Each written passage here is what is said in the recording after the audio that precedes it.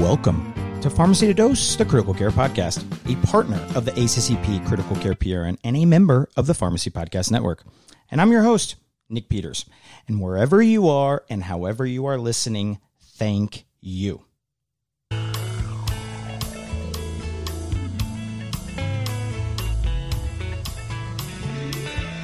Now, this is the Trial of the Week, where I review a landmark article that was published this month in medical history.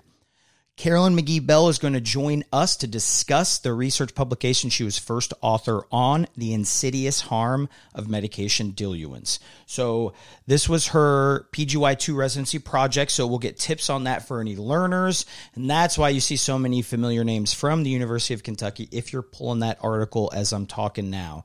So as always, we're going to set the scene, right? What was the state of critical care in terms of balanced fluids versus saline at the time of this study? We're going to dive more into the trial of the week itself, right? This article, and talk about the trial design. What were some challenges? What did they ultimately find? And then where are we now? What's our ultimate takeaway? If there was something Carolyn could change, what would it be? We got a great one today, folks. So no more waiting. Let's go. Many of us have those stubborn pounds that seem impossible to lose, no matter how good we eat or how hard we work out. My solution is PlushCare.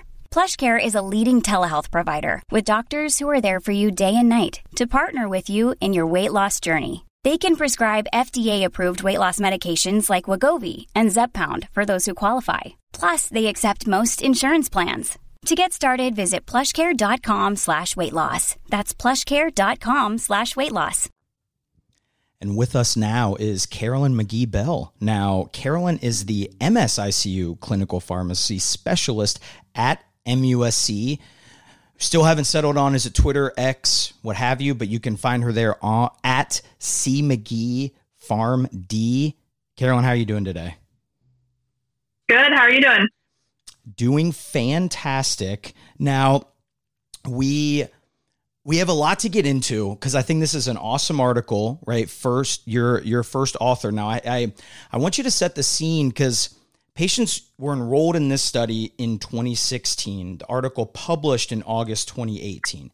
So I think some of the people listening might be like, wait, where's the country? We know saline is bad. So where were we at the time as a critical care community with our balanced versus saline? Like, were we at the same place then that we are now? We were definitely not in the same spot we are now. So to kind of set the scene, the split trial from the ANZIX group had just been published around the time that we were setting up this trial. And then SALT and SMART actually came out after we submitted for publication. So as soon as those came out, I was like, oh, dang it, now I got to edit the manuscript. But it was also excellent because then, like your research is, timed well, is going to get a lot of traction, is current with current themes. So it was exciting, but at the same time, I was like, oh gosh, now I need to come back and add stuff to the intro and discussion. Yeah, just more work because it feels like when you're trying to publish research that you did, it feels like it's a burden just finishing and then knowing you have to go back and make all these changes. It's just like, oh. But ultimately, I think a good thing because it meant that it was timely, and that I think what it found was that medications play a large role, and those trials, because they were published before this one came out, still didn't really address that. So it's still definitely a gap. And then still useful. Now, this was a prospective study, which is impressive in and of itself. And you did this as a critical care pharmacy resident, double impressive. So for those listening, to the best of your memory, what was the general timeline of this research study? How were you able to logistically do this in a year? First of all, I can't take credit for the design. I was very lucky to have some extremely ambitious and accomplished preceptors in the MICU with Alex Flannery and Melissa Thompson-Baston. So Alex was kind of the mastermind behind a lot of this. But the idea kind of started on one of my PGY1 topic discussions when I was in the MICU with him. And it was just kind of the perfect storm of everything falling into place. So I early committed, stayed at the same place for PGY1 and PGY2. So I was able to get a jump start and do some legwork as a PGY1, which included, getting our interdisciplinary colleagues on board. We had a new medical director in the MICU who was really into research and really open to collaborating with people. We had just opened these beautiful new MICUs in this new tower and had just expanded our nursing staff. We had just hired like 6 new MICU pharmacists who are all really energized and excited about being involved. So it was kind of the perfect storm of everything falling into place. But I was able to do a lot of the legwork as a PGY1, looking at, how would we logistically even go about changing our diluents from normal saline to D5? Like, do we need IT support? Are we going to have to do this manually? How do we get our central pharmacists on board? How do we operationalize this? Are there any medicines that we should not be changing? So I was able to do a lot of that as a PGY1. And then we started enrolling people, or collecting on basically our no change cohort in September of 2016. So September of my PGY2 year. Then we did a week washout period and then started changing everybody to D5 in November, December timeframe. So it was actually really nice about this research design is that all my data was like done and dusted by December. And I had some co-residents who were doing retrospective projects who still hadn't gotten their data back from whoever pulled our data, or they were still waiting for their IRB to be done. So I was able to do a lot of that on the front end. So that worked out pretty well. So you mentioned research mentors. By the way, quick plug, not shocking. Two of our first 3 trials of the week. This is number 4 feature, right? Melissa Thompson-Basson and Alex Flannery. So that completely makes sense what you're saying there. But you mentioned that the design was kind of already, the pieces were in place a little bit essentially. But what did you, thinking about how unique of a design this is, like how in the discussion towards the end of your PGY1 year, as you're planning for this, what kind of considerations and things did you have to think of when designing a study so unique like this? Yeah, absolutely. So we had to think about like, how are we going to keep track of all of these patients prospectively? So we intentionally kind of set up my year so that I was in the MICU a bunch during this time frame. I had December as a research month, so I got to, plug and chug a lot of the data. We had all these new MICU pharmacists that had just started, so they helped a lot with making sure that everyone was kept track of. They would turn in their data collection sheets to me. And then I would kind of collect from there, or they would collect if they had time, but you know how things can get in the ICU. We also proactively got some students on board. So Alex precepted some research students that were able to help me with making sure we were prospectively collecting all of this data. So there was a lot of planning that went into it. But I think one of the challenges was like keeping track of everything.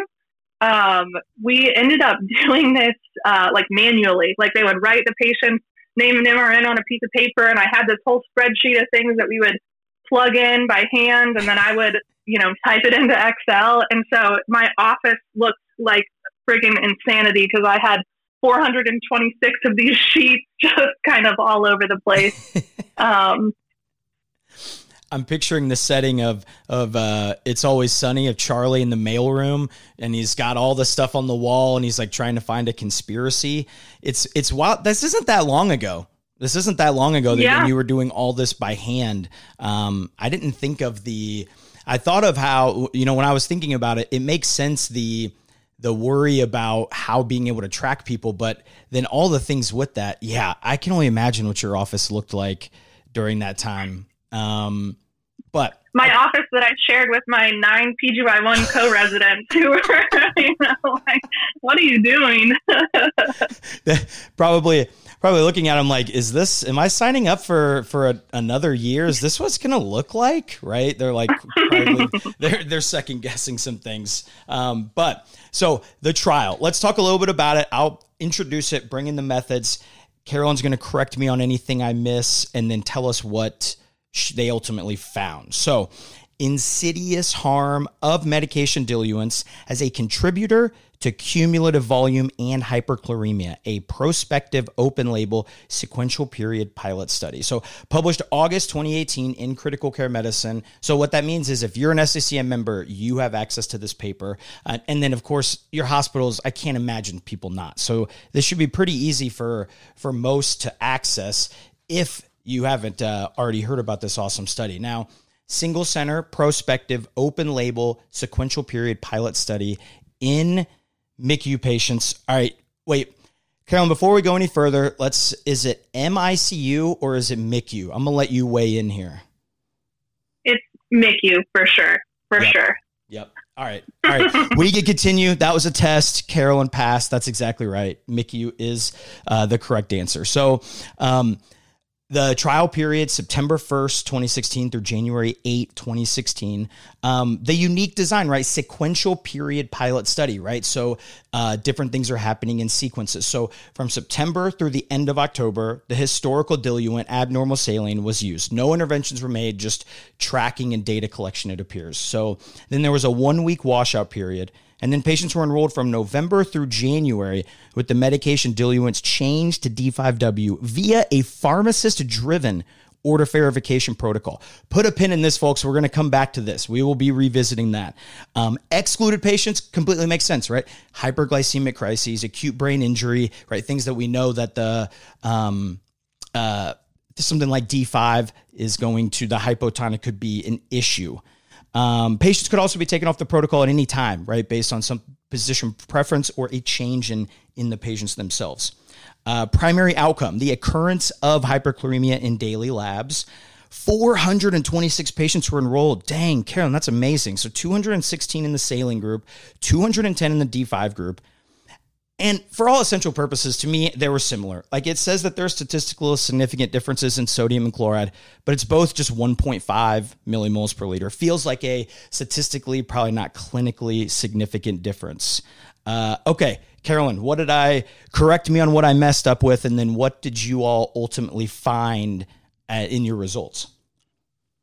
Yeah, so I want to talk a little bit more about the design too, like why the heck did we decide to do this prospectively? Yep, absolutely. And a lot of that was because, all of us have been in the ICU when you have a patient who's crashing and like they get some fluid boluses, but like maybe the order doesn't go into the computer. Oh, yeah. So by doing it prospectively, we were able to capture a lot more of that, because one of our big concerns was not being able to accurately capture ins and outs for all of these patients.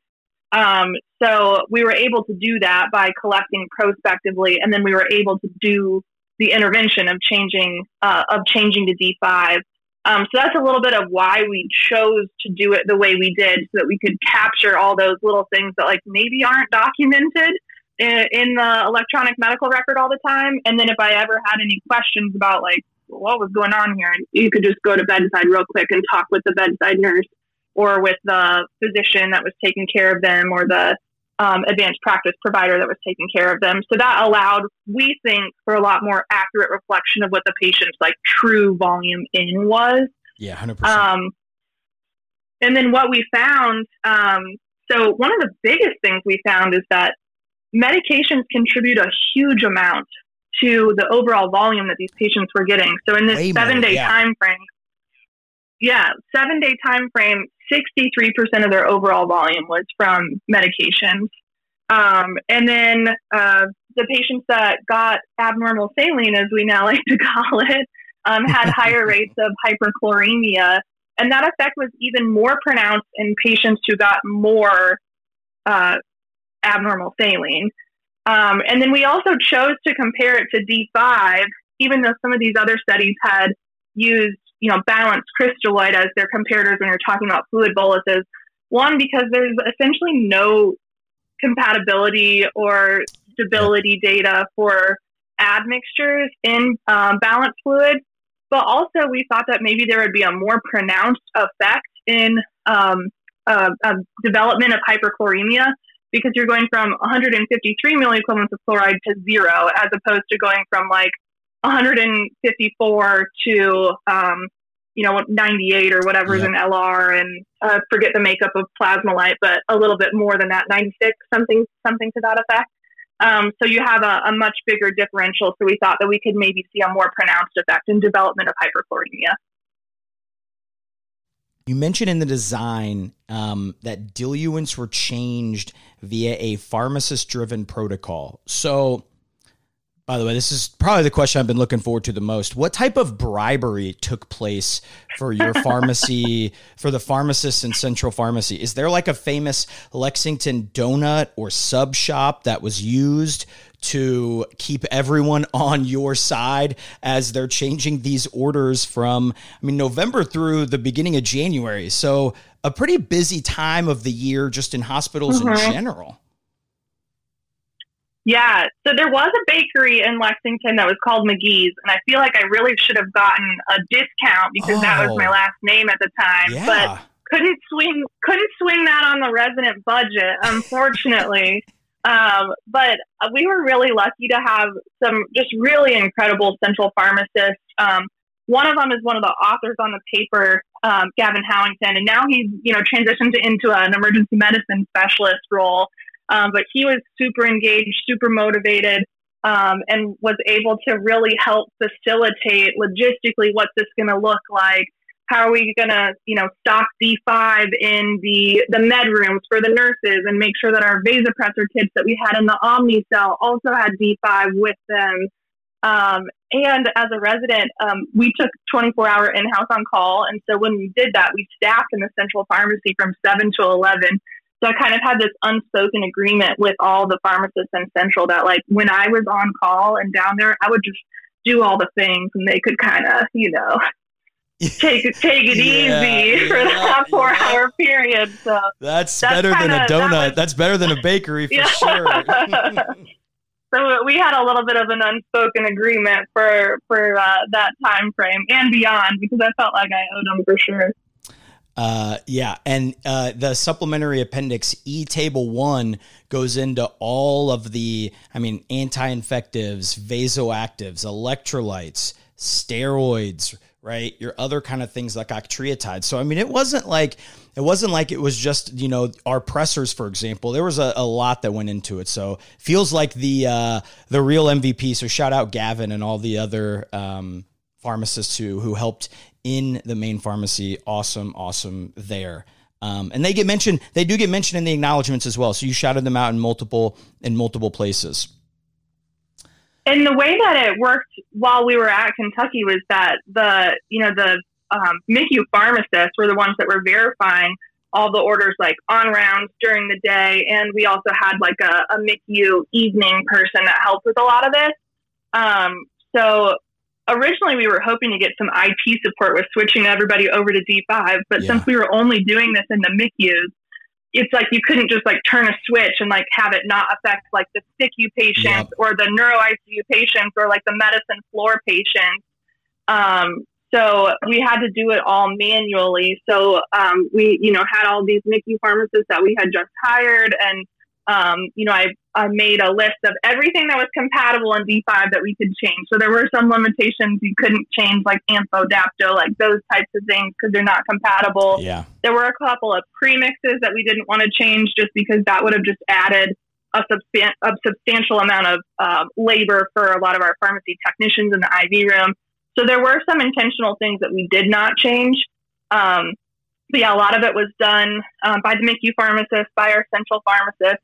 And I was just super lucky to be in an environment where everyone was super supportive and really wanted to help. So with the higher focus on fluid stewardship now, like example, the median LR bolus volume received was 0, right? So do you think you'd see the same results with this study if you did it now, kind of with our semi-universal, maybe not change, but like we're kind of scooting back away from saline? Yeah. So what's interesting about that question is I've always wanted to repeat this study as like a multi-center study, Yeah. but it just never really happened. Pretty soon after this, we had that hurricane that hit Puerto Rico and like wiped out like all of our mini bags. We had no mini bags. Right? It was trying to IV push everything after that. Exactly. And that was one of the trends that actually ended up helping a lot with fluid stewardship is a lot of people were moving towards we're going to, one, use whatever diluents available at the time, given the shortage, and two, figure out if there's all these things that we can give IV push. So I think in general, the landscape of critical care has changed over the 5 years since this has been published, or 7 years since we really started enrolling people started this trial, because people are so much more focused on the deresuscitation aspect, fluid stewardship, not giving maintenance fluids anymore, sticking with boluses, doing volume assessments for these patients to see if they need more volume or not. And then more specifically with meds, as you alluded to, a lot of things are moving to IV push. I know you talked with Alex and Aaron about thiamine, and we have a lot of people using levetiracetam or lacosamide IV push instead of doing those in mini bags. Even with some of our dosing, I know where I'm at now, we do a lot of extended interval dosing for our beta-lactam. Mm-hmm. So instead of 4 doses of piperacillin and tazobactam a day, you're getting 3, and it's over 4 hours. And it used to be that we were doing it in 100 mils, and now we're able to do it in 50. So I think people are getting a lot more conscious about how much volume are we getting from our meds, and can we concentrate that? Can we give it IV push to limit how much they're doing? I certainly think your study probably shined a light on that for sure. Because that the over 60%, when the first time I saw it, that was certainly unexpected. Is that was that when you got the results, was that an unexpected percentage when you kind of like did an overview of your data? Yeah, absolutely. I think, we were expecting people to get a good amount of volume from their meds. Like 63% was a lot. Yeah. But then when you start thinking about it, like you have a patient that comes in, they get vancomycin. So, you're starting with 250, if not 500 or 750 a day from that. You're putting them on, cefepime or piperacillin tazobactam or meropenem, and that's going to be somewhere between, 150 and 400 mils a day. You've got them on vasopressors as well, which are additional volume, electrolytes, additional volume. So even like your kind of basic patient that comes in shock, I guess they're not basic, but some of our routine patients that come in septic shock, they're automatically getting a pretty good amount of volume from their antibiotics, vasopressors, electrolytes, and I feel like that those are just kind of the bare minimum things that they're going to get. So when I see the name Insidious, I think of that creepy horror movie. I think it was in 2010. So was that your inspiration as well when making the title of your research project? No, you can thank the title master, Dr. Alex Flannery, for that one. I was spending probably way too much time trying to figure out how to make a title that spelled diluent. I thought that was going to be like really cool. Okay, that would be really cool for the record. Really, I was trying to like torture, capitalize random letters in the middle of names. I was like, okay, dextrose versus saline. Okay, saline's got an I and an L, but it's in the opposite order. So, so I think I had spent so much time on that Alex was like, we just got to scrap it. We're going with something else. He's like, how about insidious harm? And I'm like, oh yeah, that sounds smart, as I'm like Googling whatever insidious means. But that's kind of how we landed on that. I was working real hard to try and torture capitalized letters in the middle of words to spell out diluent, but it ended up just not working out. So we went with insidious harm. This is proof that the study can still be considered important if it doesn't have an acronym nickname. So you were just a pioneer. You guys were pioneers. So kind of closing out a little bit into like, where are we now? When you kind of reflect back on this, What would you say was like the most challenging part of prospective research compared to, I'm assuming probably your first year project was retrospective, and I know you've done some since. So what was probably the most challenging part? I think the most challenging part was my year was pretty front loaded with research stuff. So just figuring out how to balance that with also figuring out how the heck to be a PGY2 was probably the most challenging part. I also think one of the other challenging parts was that we did it all via paper. So if I could go back to residency and do it again, not that anybody would ever want to do that, I would probably have leaned towards using something like RedCap or some sort of, technology to help with keeping track of all of the patients. I think, honestly, a lot of it was pros as well. As I alluded to, I had some co-residents that still didn't have data back by the time I had already collected on all of these patients. And so I think it's an interesting option if you're at an institution where you struggle with being able to get data in a timely manner. And it's something that I've trialed here with a couple of my residents. And you have to have the manpower in order to collect all the data and have people that are committed to making sure that it gets done prospectively instead of like jotting people's names down and retrospectively putting in whatever's on the chart. Yeah, I mean, there's 13 people listed, right? So it took an army to get this done. You know, I'm sure you did a lot of the legwork, but if people weren't helping you, I'm sure we probably wouldn't be seeing this paper, even the results that we're talking about. 1,000%. I was very lucky to have, all of these MICU pharmacists that were super supportive, a really impressive interdisciplinary team that let us do this.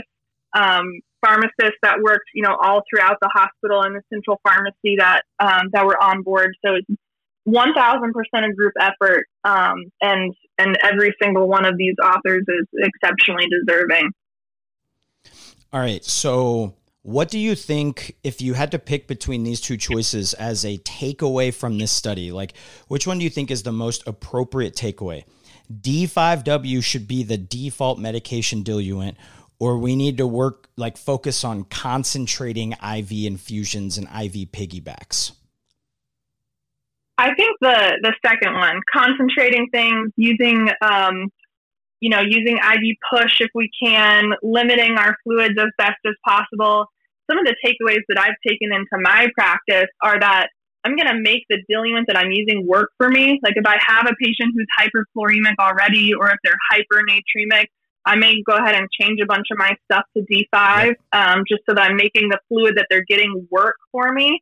And what's also interesting is I feel, as we've talked about the shift in critical care towards fluid stewardship and doing volume assessments for people, what's really funny is sometimes I feel like with antibiotics in particular, my team's like, "Ooh, yeah, let's keep broad spectrum for another day or so." But then if I say, "Oh, but they're getting like 500 mils a day from their vent," they're like, "Oh my gosh, get rid of it." So it's been a really interesting de-escalation technique, both with de-escalating fluids, but also kind of getting rid of some of this stuff that we think may not be as necessary, if we think the volume may be contributing to more harm. Hey, sometimes you got to get a little creative to get your point across or accepted. So, I mean, I love that, right? That's a really awesome point to kind of end on here. Carolyn, thanks so much again. On Twitter at CMcGeePharmD. Appreciate you so much, and what an awesome study. I'm glad you came on so we could highlight it. Yeah, thanks for having me.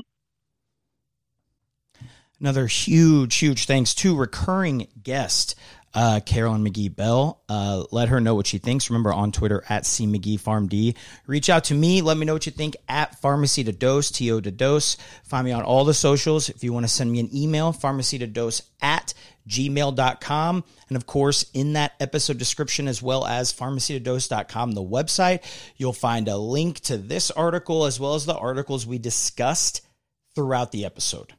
And until next time, I'm Nick Peters, and this is Pharmacy to Dose, the Critical Care Podcast. The Critical Care PRN optimizes drug therapy outcomes by promoting excellence and innovation in clinical pharmacy practice, research, and education. For more information, go to critprn.accp.com. Again, that is critprn.accp.com. QXMD builds mobile solutions that drive evidence-based care in clinical practice. So check out Read for easy access to research personalized for you. Calculate for over 500 easy-to-use decision support tools, and Learn to earn CME online in minutes per day. Try them today at qxmd.com/apps. Again, that is qxmd.com/apps.